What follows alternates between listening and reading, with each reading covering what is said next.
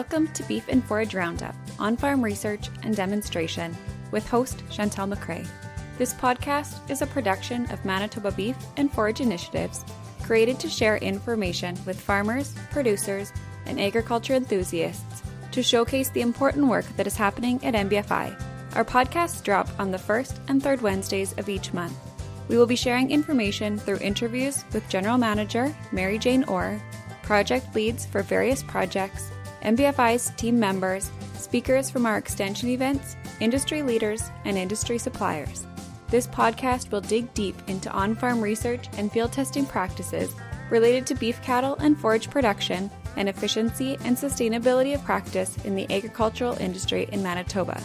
We will be sharing information on upcoming training and workshops, field and farm demonstration tours, education materials, and events at MBFI, as well as producer profiles from around the province and information on their trials, challenges, innovation, and results. We encourage you to browse our social media accounts and website for links to more information on projects, upcoming events, and important deadlines. Information on our social accounts and website can be found following the show and in the show notes. As always, we encourage you to email us if you have feedback, questions, or topic suggestions for the show at information@mbfi.ca. Kim Wolfe is a research and development specialist, Ag Resources, with Manitoba Agriculture based in Portage-la-Prairie. She provides technical support for the research and innovation program in the department, which involves facilitating proposal reviews and helping researchers connect with industry. She has also spent the last 5 years working on riparian health and pollinator habitat establishment projects at Manitoba Beef and Forage Initiatives. Kim sits on the MBFI Research Advisory Committee and the Manitoba Pollinator Working Group. Based in Indiana, Stephanie Frischie provides pollinator and beneficial insect habitat expertise in Canada, the U.S., and Latin America for a range of land use types: farm, energy infrastructure, natural areas, and urban green spaces. She also works with the native seed industry and researchers to plan and develop seed supply of important plant species for creating and restoring habitat. Stephanie volunteers as a rare plant monitor with Plants of Concern and is a founding board member of the International Network for Seed-Based Restoration. Welcome to the podcast today, Kim and Stephanie. Thank you both for taking the time to meet with me and being able to do this as one group.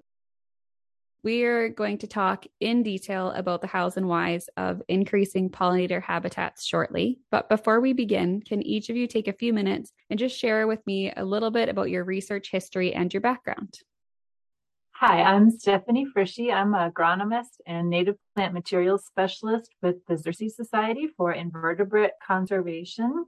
And Xerces is a nonprofit organization based in Portland, Oregon, and focused on invertebrate conservation. I work primarily in habitat, both planning and planting that, as well as developing the native seeds and other plant materials for establishing that habitat. And my path has been always finding the overlap and the opportunities for agriculture and conservation to coexist. And I'm Kim Wolfe. I'm a research and innovation specialist focused on ag resources. And I work for Manitoba Agriculture based in Portage-la-Prairie. And so my background, I have a master's in plant ecology from the University of Manitoba, which I got many years ago, but have mainly spent the most of my working career on environmental programs, either focused on producers and now more on researchers. I've become a little bit more involved in the research or demonstration projects when I've been asked to help out with Manitoba Beef and Forage Initiatives. So that was in 2015. And I've just kind of been filling in that piece for the ecology-related projects for the farm. Perfect. Thank you. Kim, you're working as a research and development specialist with Ag Resources and Manitoba Agriculture. Can you tell me a little bit about what your position entails and what your goals are through this work? Sure. So my main job activities are focused on supporting the research and innovation program that we run through Manitoba Agriculture. So I provide the technical support for the program delivery. I help connect researchers and industry. And the whole goal is to help them get funding to improve and develop new best management practices related to the environment. And the more research there is, the more new better practices are developed. And then producers can adopt these practices and make better decisions related to environment. So that's kind of the gist of it. Great. Stephanie, you work for the Xerces Society. Can you tell me a little bit about your position and what your goals are through this work? Yeah, I shared my title is agronomist and native plant materials specialist, but internally we refer to my role as the plant ecologist.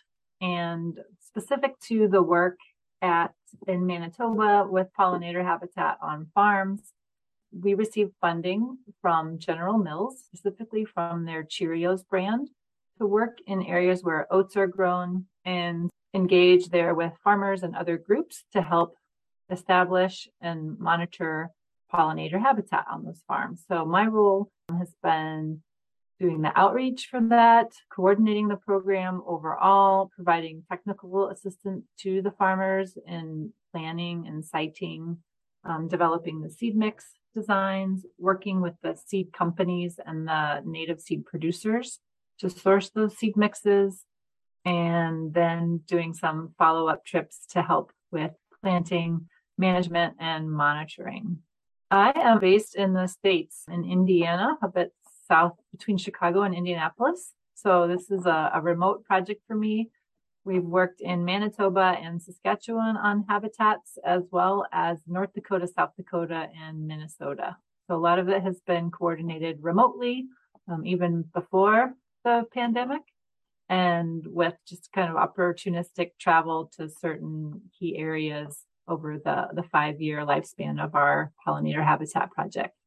What do each of you find most interesting in your positions? Well, I'll go first. I find just meeting the different people. And so you get to meet people like Stephanie, who are, in the States. We don't normally work with people outside of Canada. So that's interesting, connecting someone like that. And also just all the different researchers that I've been able to just talk to over the past, 5 years across all different areas of research, even from people working on the health, in St. Boniface research actually to, people working in grasslands. It's been really interesting. I think similarly for me, I've enjoyed getting to work in Canada and meet the farmers and collaborators like Kim and others that have helped us make that work there possible. I've also worked in pollinator habitat in several locations around North America, so it's also interesting to see some of the same plants, but in a more northwest part of their native range, or the same genera that I'm familiar with from elsewhere, and work with different species there. So yeah, it's been a very diverse project, and I too have enjoyed meeting all the different stakeholders that are involved in it, as well as getting out and seeing the habitats and seeing the pollinators and other insects that are using those habitats. And something else that's really been enjoyable for me in this project are the actual farmers that are attracted or interested in establishing pollinator habitat. They're often already doing many other sustainable or regenerative practices related to their cropping systems, rotations, their integrated pest management, and even integrating livestock. And so being able to layer in pollinator habitat is a natural fit for them. And I learn a lot from them as well, and find those conversations really fulfilling and interesting. I was just going to add, I've also found meeting the producers since I've been working on this particular project. It's been a whole different suite of people, I would say. And so meeting the producers that are interested in working on pollinator habitat, it's been really neat to see because I don't see them in my day-to-day operation. Stephanie, do you spend much time then talking right to the producers, say, that are involved in the General Mills program? I do. Yeah, we've worked a lot with the different watershed or conservation district offices to do some of the outreach. But then once I have the contact information for a farmer, or vice versa, they get our flyer or hear about our program, they reached out to me. And then, before the pandemic, we would just usually set up a phone call or an email to have an introductory intake conversation. And then with the pandemic, this was a silver lining. I think many more people got used to video calls. And so we could set up that kind of communication. I would have them share their screen on their internet browser and usually go to something like Google Maps and actually just kind of give me a tour of their land. So and then eventually if I'm there in person, it's great to, of course, get to see that, but it's also been a wonderful tool to use those video calls and kind of see things aerially from the farm as we talk through the goals and the management practices there. That Google Maps idea is a great idea to get to see who you're dealing with and what their land looks like. That's brilliant. Yep. Kim, in your work, are you working right alongside producers, or do producers call you with questions and that kind of thing? Or are you more based behind the scenes, I guess, to producers? Yeah, I'm normally a behind the scenes sort of person, and specifically with a research program I work on. On occasion, producers, we do have a producer who applied and received funding, but normally it's institutions and, universities, that sort of thing that I'm working with. But so that's why this project was so different for me, and getting to see a whole new group of people again is really cool. Interesting.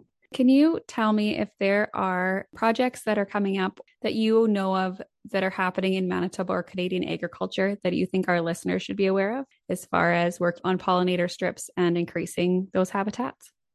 Our project started in 2017, and so it had a 5-year lifespan. We extended that a bit to accommodate some of the lag time we experienced with the pandemic. And while we currently don't have a concrete project, I think we're looking at some of our other partners. We have a staff member who's recently relocated to Calgary. So we're hoping to continue building our connections with Canadian partners and working on pollinator habitat and invertebrate conservation in the prairie provinces. So maybe nothing quite in the works yet, but definitely there'll be something coming up. I guess either one of you can answer this. Why are we seeing a decline in pollinating insects in the prairie region, and why is this so alarming? Generally, there's 4 real categories of threats or the causes that we see behind pollinator decline, and that's loss or degradation of their habitat. So that encompasses many factors, but essentially the plants they need to feed on and to feed their young as they're raising them, the overwintering shelter they need to get through that season, and also some of the nesting resources. About 70% of the native bee species in North America are ground nesting bees. So they need intact, undisturbed soil that they can access and build those tunnels for their reproductive phase. Roughly 29 or 30% of the bees that use plant stems with pithy or hollow centers or other kind of tunnel-shaped nests in wood or stems. So that's another habitat component. Another large category then is pesticide use.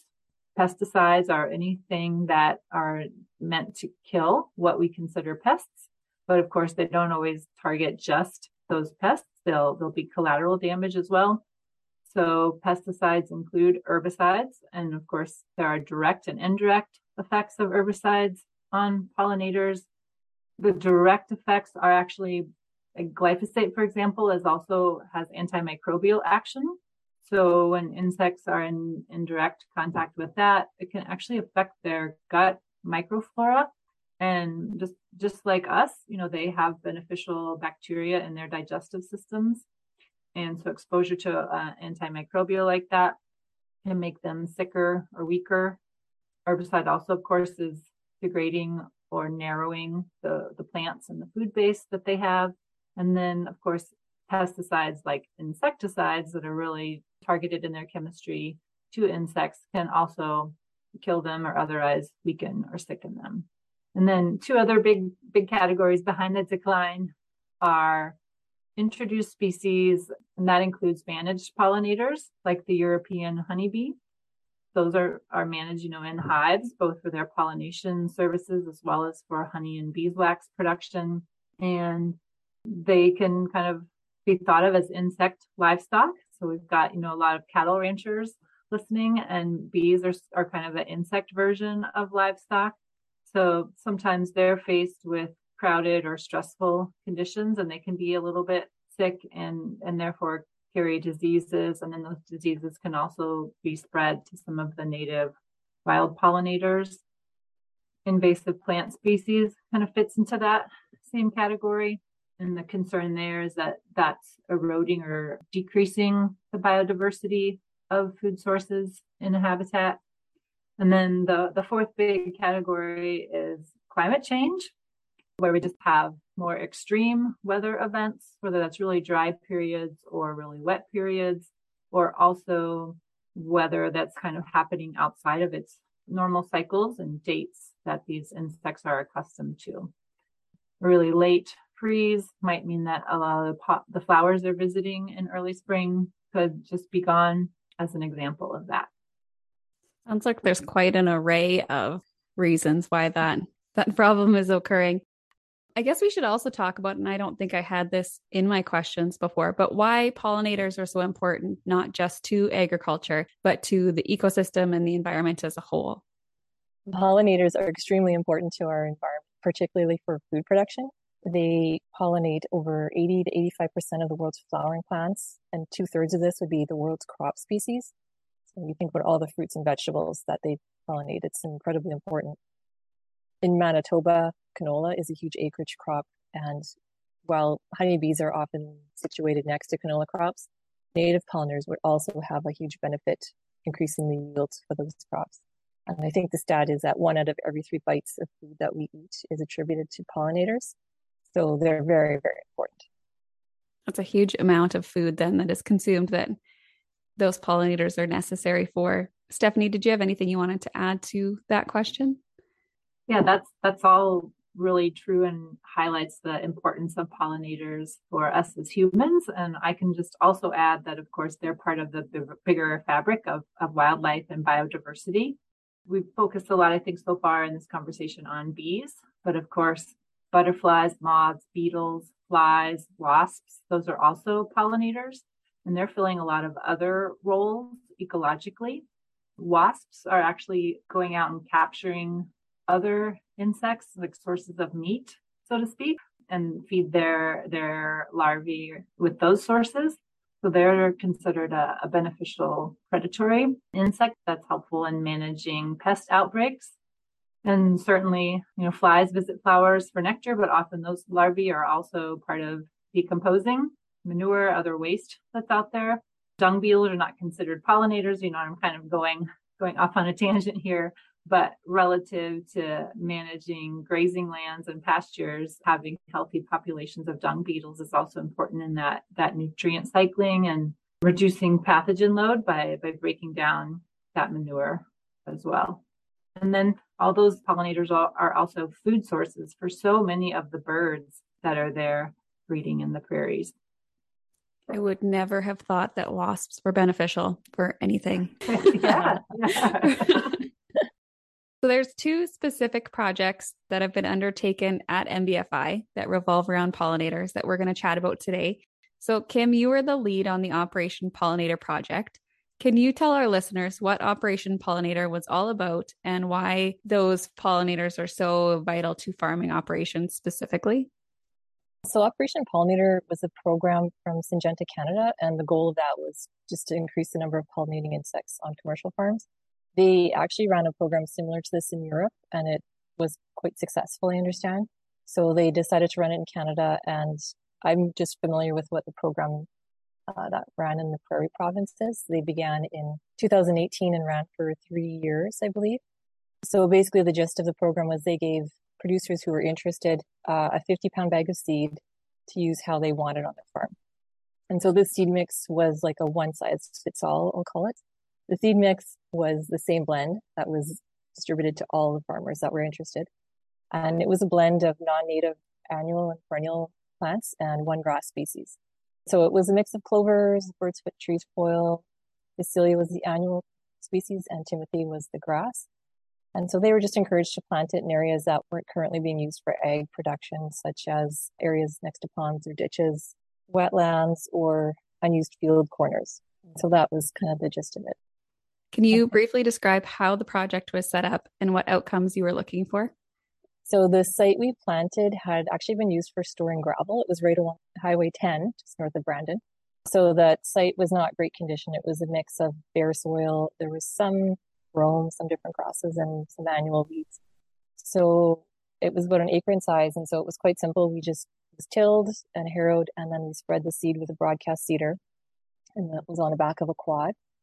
And this was a demonstration project, so only observations were taken. It was kind of just a look-see threw the seed down and just looked to see what would happen.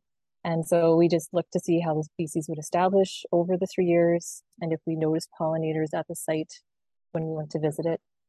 And so what we did see was that the species were really quick to grow, and we actually did see a large number of pollinators. And in particular, we did see a lot of honeybees. That's the one insect I can't identify. So we did see a lot of those. There were other pollinators. We did a really small collection one summer. We had some traps out, and we did collect some bombus species and a couple others. I'm not an entomologist, so I can't recall exactly, but it was just a really small selection, but there were diverse. We saw 12 different species, on one day. It did work. Were there any unexpected outcomes throughout the timeline of the project? I was a bit worried about establishment since we were broadcasting the seed and the site conditions weren't ideal. So we doubled the seeding rate, which isn't uncommon when you're broadcasting. But the seed was really viable, I'll call it. And the Phacelia dominated in the first year. So that annual species just flourished, which was great, but it didn't really allow for a nice blend of other plants to grow. And then the second year, the sweet clover in that mix really dominated. So it was more like a crop stand rather than being a plant here and there. So it wasn't what we had actually wanted, and it wasn't what the mix was intended for. It did flower, it attracted pollinators, the intent of the whole program worked. I was hoping for a more even mix of species, but by the third year, we did see more of the smaller clovers show up. I did see pictures of some other sites that were seeded with this mix that were not seeded at a double rate, and they worked out better. They looked really nice. They were a nice blend with all species present in all years. So seeding rate is very important. That's a really good observation to make and a good point to share, I think, with producers if they're looking at planting some of those. Do you think that blend would be beneficial to use, say, in saline areas or like those patches that just don't grow anything else? We did put the seed down on one of the riparian areas on a wetland at NBFI. It was quite saline. It had been pretty dominated by foxtail barley. It grew patchy at best, but some species did grow, but the foxtail barley did just come back and dominate. So it isn't the best for a real true saline area. Probably a perennial mix would work better of native plants. I would recommend for something more suited for saline sites. And Stephanie, you were a collaborator on the Cows and Bees project, which is also known as using novel seed mix to rejuvenate tame pastures and create pollinator habitat that occurred at NBFI. Can you share some information on this project and how it was implemented? Yeah, I'll start. This is really a project that Kim led, and she invited me to participate. So I'll kind of lay things out as best as I can here, and then we'll have Kim kind of fill in. But these were some paddocks outside of Brandon that had become more dominated with a few grass species. So their value as forage for cattle was a lot lower. And this project really aimed at looking at how could we suppress those grasses and then interseed some plant species that would be good forage for the cattle as well as good forage for pollinators. So there were myself at the time, this is a few years ago, but I recall May Elsinger from Ag and Agri-Food Canada was also involved in planning the experimental design for this, as well as the seed mixes that we would use.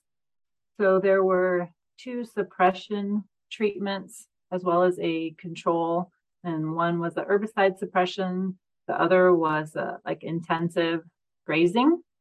And then there were 2 seeding treatments. One was with a seed drill, and the other was a mob seeding. The seed was broadcast first in that case, and then the cattle were put in on top of it. Just work the seed into that turf and thatch with their hooves. So that was kind of the design and the plan for the project. Through our General Mills project, we provided the seed mix for that, and that also was a mixture. There were some tame species, there was buckwheat in there, and I think red clover, white clover, if I recall correctly. And then we also had some native species that came from Skinner native seeds up in Roblin.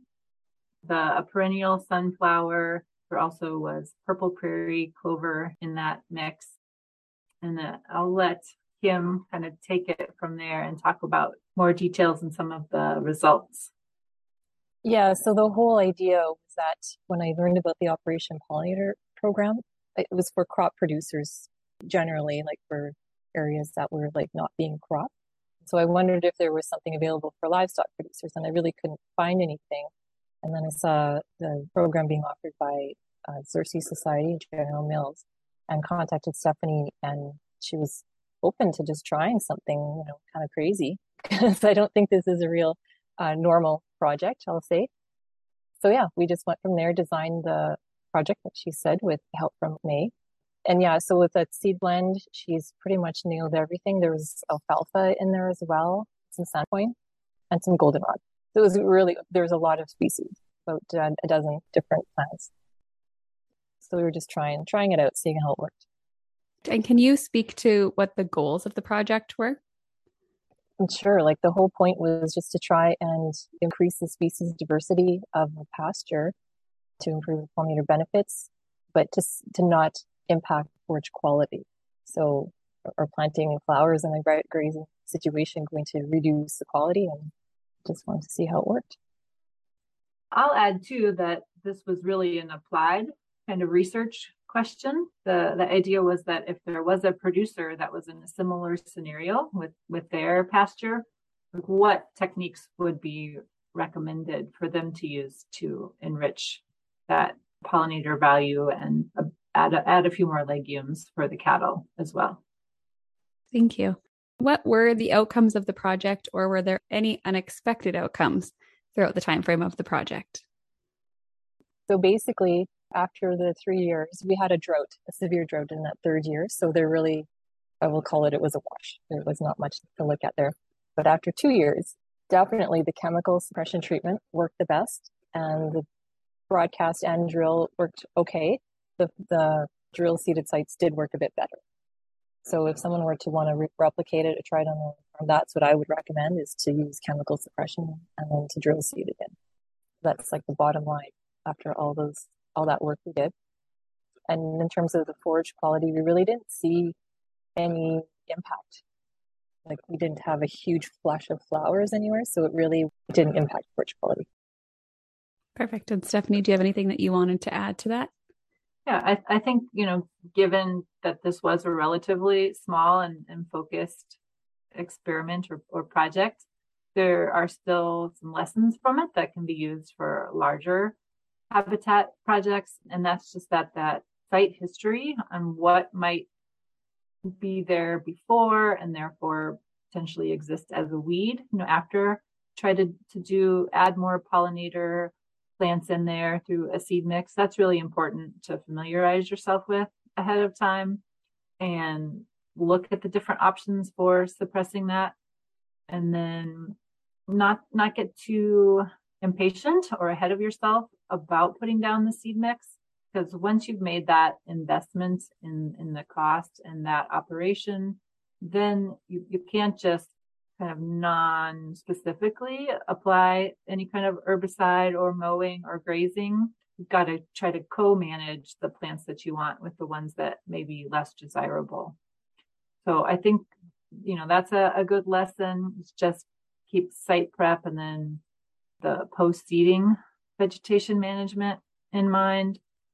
And then, the weather. The weather is always this wild card where you can plan and prepare as much as possible, but then you get this really dry period. I think we did have some seedlings had germinated, but then I think, am I right, Kim? The first year after planting also was really dry, and there was actually like very little growth that happened then.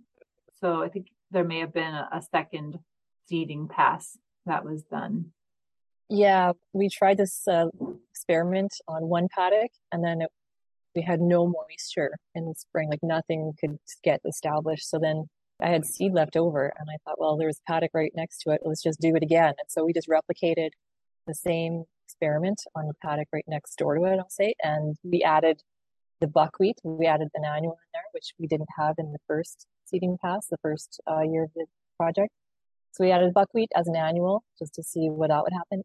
And so we did see that buckwheat get established. And we saw it everywhere. In every plot, the buckwheat was there for about 2 months, and then it just fizzled out. So I don't know if it was just couldn't compete. It's not a real strong competitor. So it just fizzled out. One thing that was sort of interesting is that their alfalfa really seemed to enjoy this project. It just took off. Like there was a bit of alfalfa, legacy alfalfa in that pasture, but after year two, there was quite a bit more. If there's listeners who are listening to this and they're interested in seeding some of these pollinator strips and habitats, can they seed it in the spring and in the fall as long as they're seeding it early enough in the fall, or is this something that you could only seed in the spring? So the season for seeding, it varies kind of depending on which species are in that seed blend. And I think the individual producer's knowledge of their climate and their land and their goals. So typically you think of spring as the time for planting seeds. That's the beginning of the growing season. And for most of the tame species that we've worked with in these pollinator habitat seed blends, that's the optimal time for seeding. A few producers have opted to seed those in the fall or late summer, but again, you need kind of enough window still remaining in the growing season and need to choose species that are going to be hardy as little seedlings in those colder months of October and then as winter sets in after that. Then with the native species, we've tried a few things. If you think about the life cycle of these prairie wildflowers, they're blooming and going to seed, and then by late summer or autumn, or some of them even earlier, they bloom and go to seed earlier. Those seeds disperse and are on the ground at the beginning of winter. You go through winter, and that exposure to the cold temperatures and the moisture actually is a signal to the seed that winter has happened, but now spring is coming, so it's going to be safe to germinate. We tried to recommend and encourage producers to seed those native species in the fall, but I understand it's kind of like a 180-degree turn from the normal mindset of when is the right time to seed things. But that dormant seeding can be really helpful. And then those seeds have a bit of a jump start in the spring. If there's good moisture really early on, they're able to take that up and get started earlier. They're certainly really adapted to those cooler temperatures for that. This whole question of when to plant the seeds becomes a little trickier is if you're doing one of these mixes that has both the tame species and the native in there. That's something where, you usually don't want to plant one and then 6 months later go back and plant over it with the second one. There's a producer that I'm working with in Saskatchewan right now, and I think it has both tame and native species, and that one we're going to opt to plant in the spring. Yeah. So some of those natives may even remain dormant that first summer until they experience their first winter, and then like the following spring. And that growing season is when a lot of the establishment would happen. That's interesting. It would be kind of neat to follow up on that and see what you find out with that project later on. Sure. Kim, can you just share why all of this is relevant to farmers and what implications this can have for the land that they farm? Sure. Producers are stewards of large areas of land. And as an industry, as an agriculture industry, we need to increase public trust. So this type of practice is a huge opportunity to not only increase pollinator habitat, pollinator resources, but also build public trust. I'm hoping that this will become more commonplace and more taken up, adopted by producers, and also programs. If there were a few more programs available, BNP programs or ecological goods and services type programs that would help compensate producers to get these going and off the ground, because it can be expensive. The seed can be very expensive, and there's really no monetary benefit to the producer. It's all doing good, helping the environment and pollinators. I think that's my perspective also is that producers live off of that land. That's their livelihood, and caring for that is key. And managing things so intensively or as systems that only have a few plant and animal species in them, that can only go so far. You have to keep putting in inputs, and that's just not indefinitely sustainable. So managing things more holistically, and that includes incorporating things like, we call it pollinator habitat, right? But it's usually a diverse mix of perennial and annual plants. So you have more consistent and continuous cover in the soil. You're protecting it from erosion. You're not depleting organic matter. You're actually actively building it up. It's also a place where maybe there are parts of a particular farm or land that are less naturally productive from a livestock or cropping perspective, whether they're those saline areas or they're sloughs or wet areas, or they're hills, or they're just, odd corners it's hard to get equipment in. Those are other great opportunities to manage as pollinator and wildlife habitat as well. Just thinking in my head about people that use pivots and all of the corners that those don't get to, and how nice it would be to see this kind of thing planted in those. Right. If producers are looking to increase pollinator habitats on their operations, we've kind of talked about this a little bit already, but are there specific areas that you would recommend for them to focus on to start, or areas that you're seeing that are more beneficial towards pollinator populations than other areas of the farm? Well, like Stephanie alluded to, probably those areas that aren't, agriculturally productive would be a great place to start. Keeping in mind that if there are plants there already that are, and especially if they're native plants, I wouldn't till them up to go and plant in a new seeding mix. So, leave the natural areas natural. But if there's something that you're trying to, grow a crop on and it's not working, that would be kind of the low-hanging fruit to start with. Some of I said farmers a lot earlier, and I'm in that as a bigger umbrella to include producers and those who are raising cattle or bison as well. Several of the participants in our program were grazing their pollinator habitat, but they were doing it with really light stocking rates and short durations. These native prairie plants, they've been subject to grazing thousands of years and are adapted to that under reasonable pressure, so they can be grazed down and then allowed to rest and grow back. And that was another way of managing for pollinator habitat as well. So there would be different paddocks that had been rested from grazing, and those were blooming.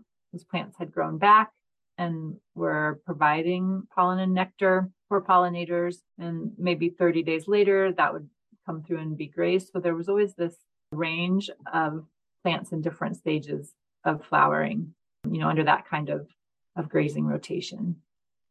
On our farm, we have a strip that's planted around the outside of an entire field. And the thought was that using that would not only increase the beneficial insects, but that it might stop some of those non-beneficial insects from getting into the field and causing damage. Is there scientific evidence behind that would support that idea? It's kind of a logical place to put this linear strip of perennial pollinator habitat on the edges of fields, and you can certainly get some benefits. There's good research from canola that actually shows not just strips on the edge, but canola is the crop where yield depends on pollination, right? So I'm not going to quote the figures because I don't remember them off the top of my head, but you could actually dedicate a certain percentage of the field to pollinator habitat. And even though then you'd reduce the total acreage of the field, the yield was actually higher because you got that pollination service benefit by embedding pollinator habitat, in a couple squares throughout the larger field. But then the flip side of that is like what I talked about before. When insecticides are used in a field or an area, you're really creating an ecological sink, right? A place that draws in or attracts pollinators, but then exposes them to something deadly like an insecticide application. So when we do habitat planning with producers, that pesticide risk mitigation and assessment is really an important part of that, is learning what are the pest pressures, what are the ways that pests are managed through practices, including chemical means on a farm. So learning that background, learning what the goals of the producer are, where they're able to reduce that or change some of those practices, and then also choosing the location where pollinator habitat will be to best protect it from that risk of insecticide or pesticide exposure.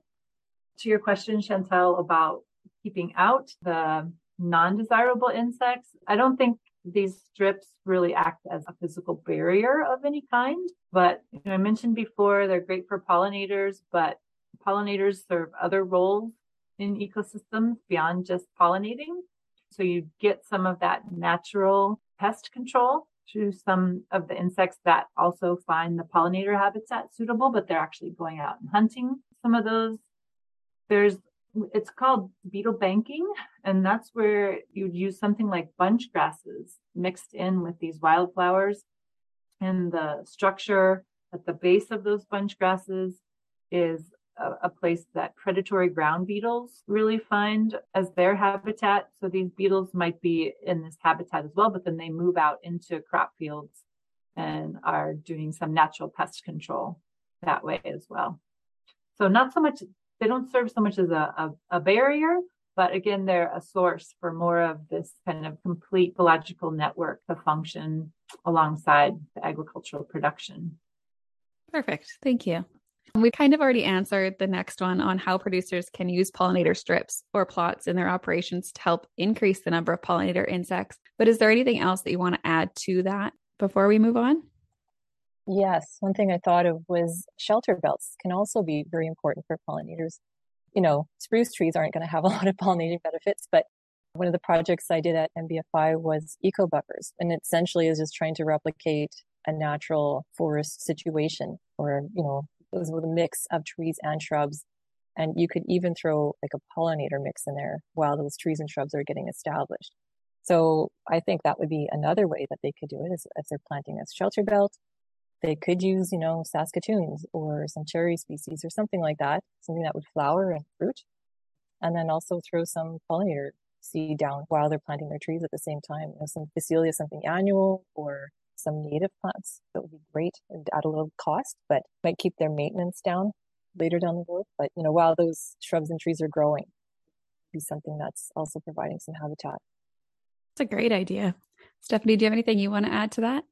Yeah, no, that's a great example too, Kim. I'm glad you brought that up. And I'll just mention willows. Willows are another tree and shrub species. There's many native species you can choose from, as well as some non-native ones. But surprisingly, they're actually great for pollinators also, especially, early in the spring. They bloom so early. So as pollinators are coming out of overwintering, willows can be a great food source for them, as well as they feed a lot of different caterpillar species and then do all those other good things that shelter belts do, in terms of protecting from wind erosion and providing a little bit of shade as well. I will give a shout out to the provincial government for planting an eco buffer along Highway 1 for their Trans-Canada shelter belt. They're starting to use the eco buffer design. It's a 2-row, it's kind of a simple design, but it's multi-species and it's so great. I'm so happy they did that. Yeah, departments of transportation can also work to use that land for pollinator habitat as well. I haven't been past there in months, so I'll have to take a look at them the next time I go past. What kind of maintenance do these plots require on an annual basis? Well, the Operation Pollinator mix, we didn't do anything. We just threw it down. And because of that seed selection, it was tame species. Those really grew. You don't really have to do anything. So that we just threw down and let it grow and never touched it again. For the native plants, those are a little more high maintenance, depending on what's going on with them and what kind of situation they're in. I don't have a ton of experience with that, but with our Cows and Bees project, they were grazed in July, when it was high productivity time, and then again in the fall. So that was the only maintenance that was done on those. Otherwise, other sites that are seeded like a solid native blend, I'll let Stephanie address, but for this project, that was the only maintenance that occurred.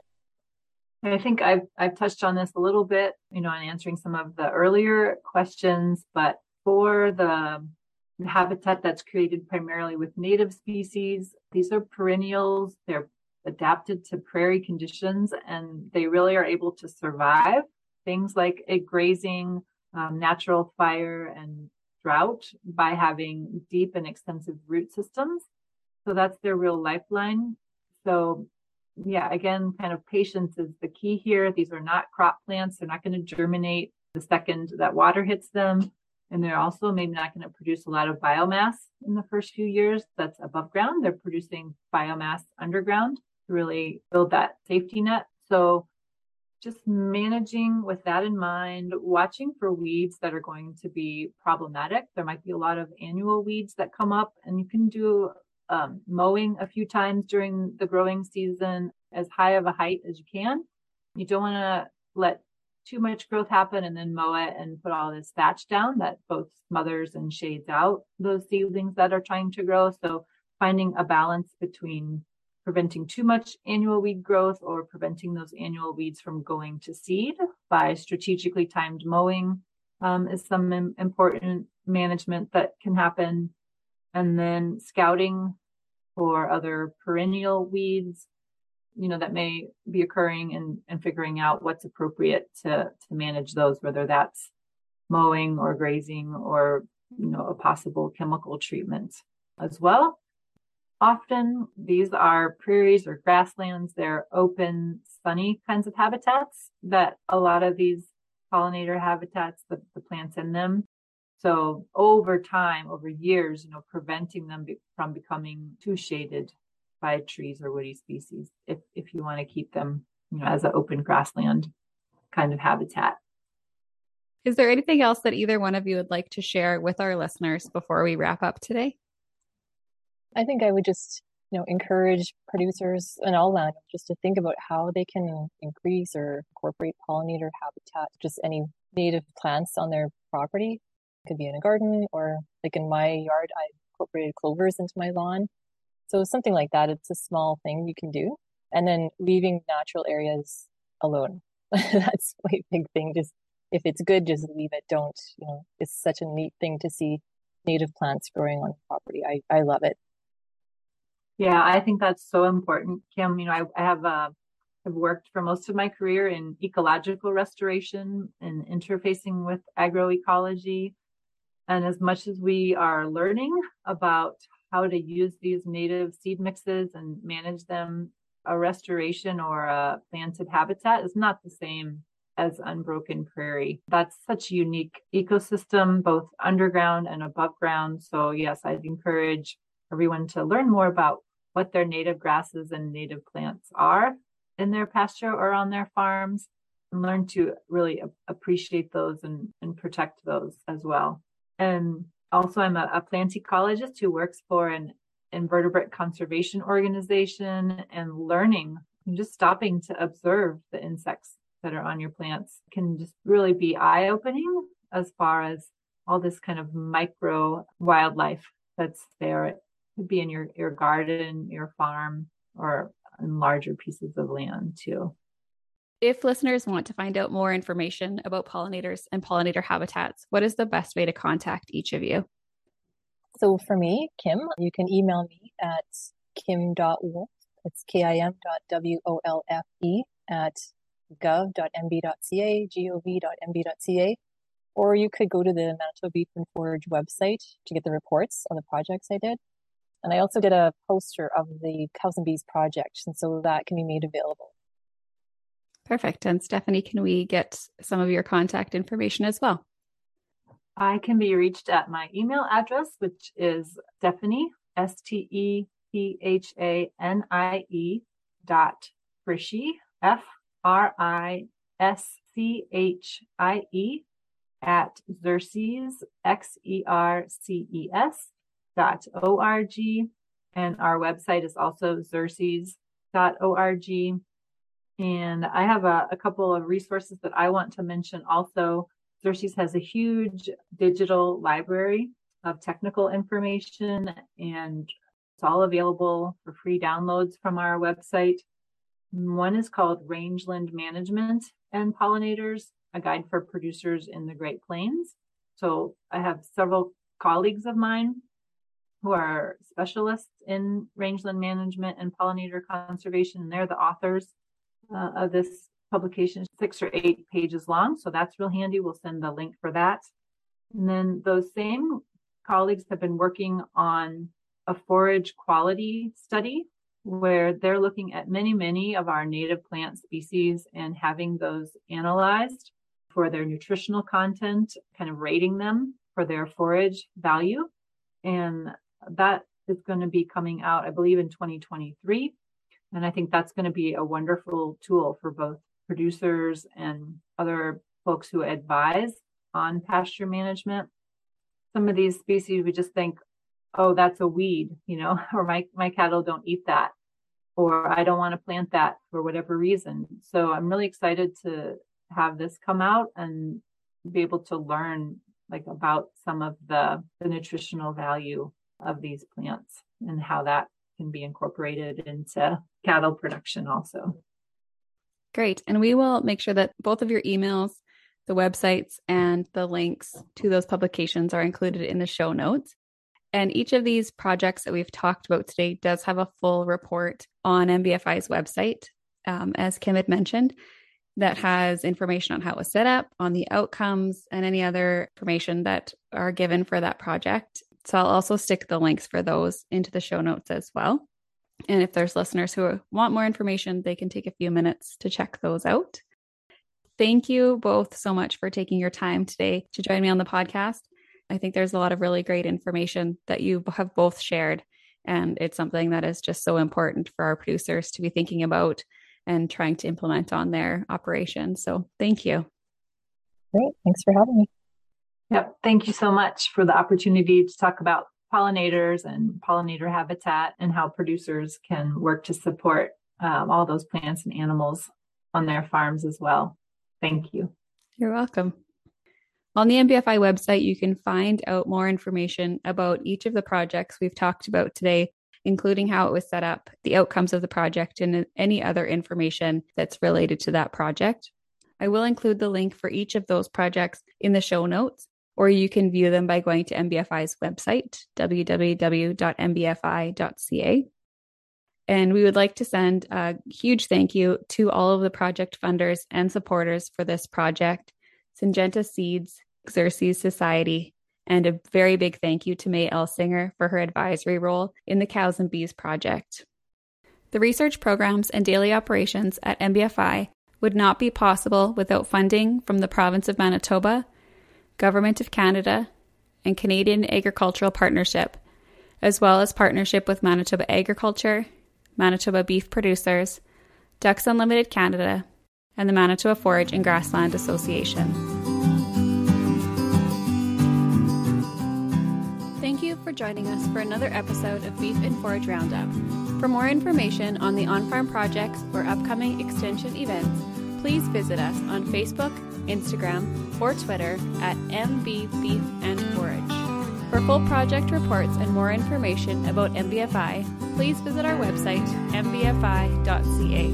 If you have feedback on the show, questions about content, are interested in becoming a project supporter, or want to submit a proposal for a research project topic, please email information@mbfi.ca. If you enjoyed this episode, please rate, review, and subscribe to ensure you don't miss an upcoming episode. We've got lots to share.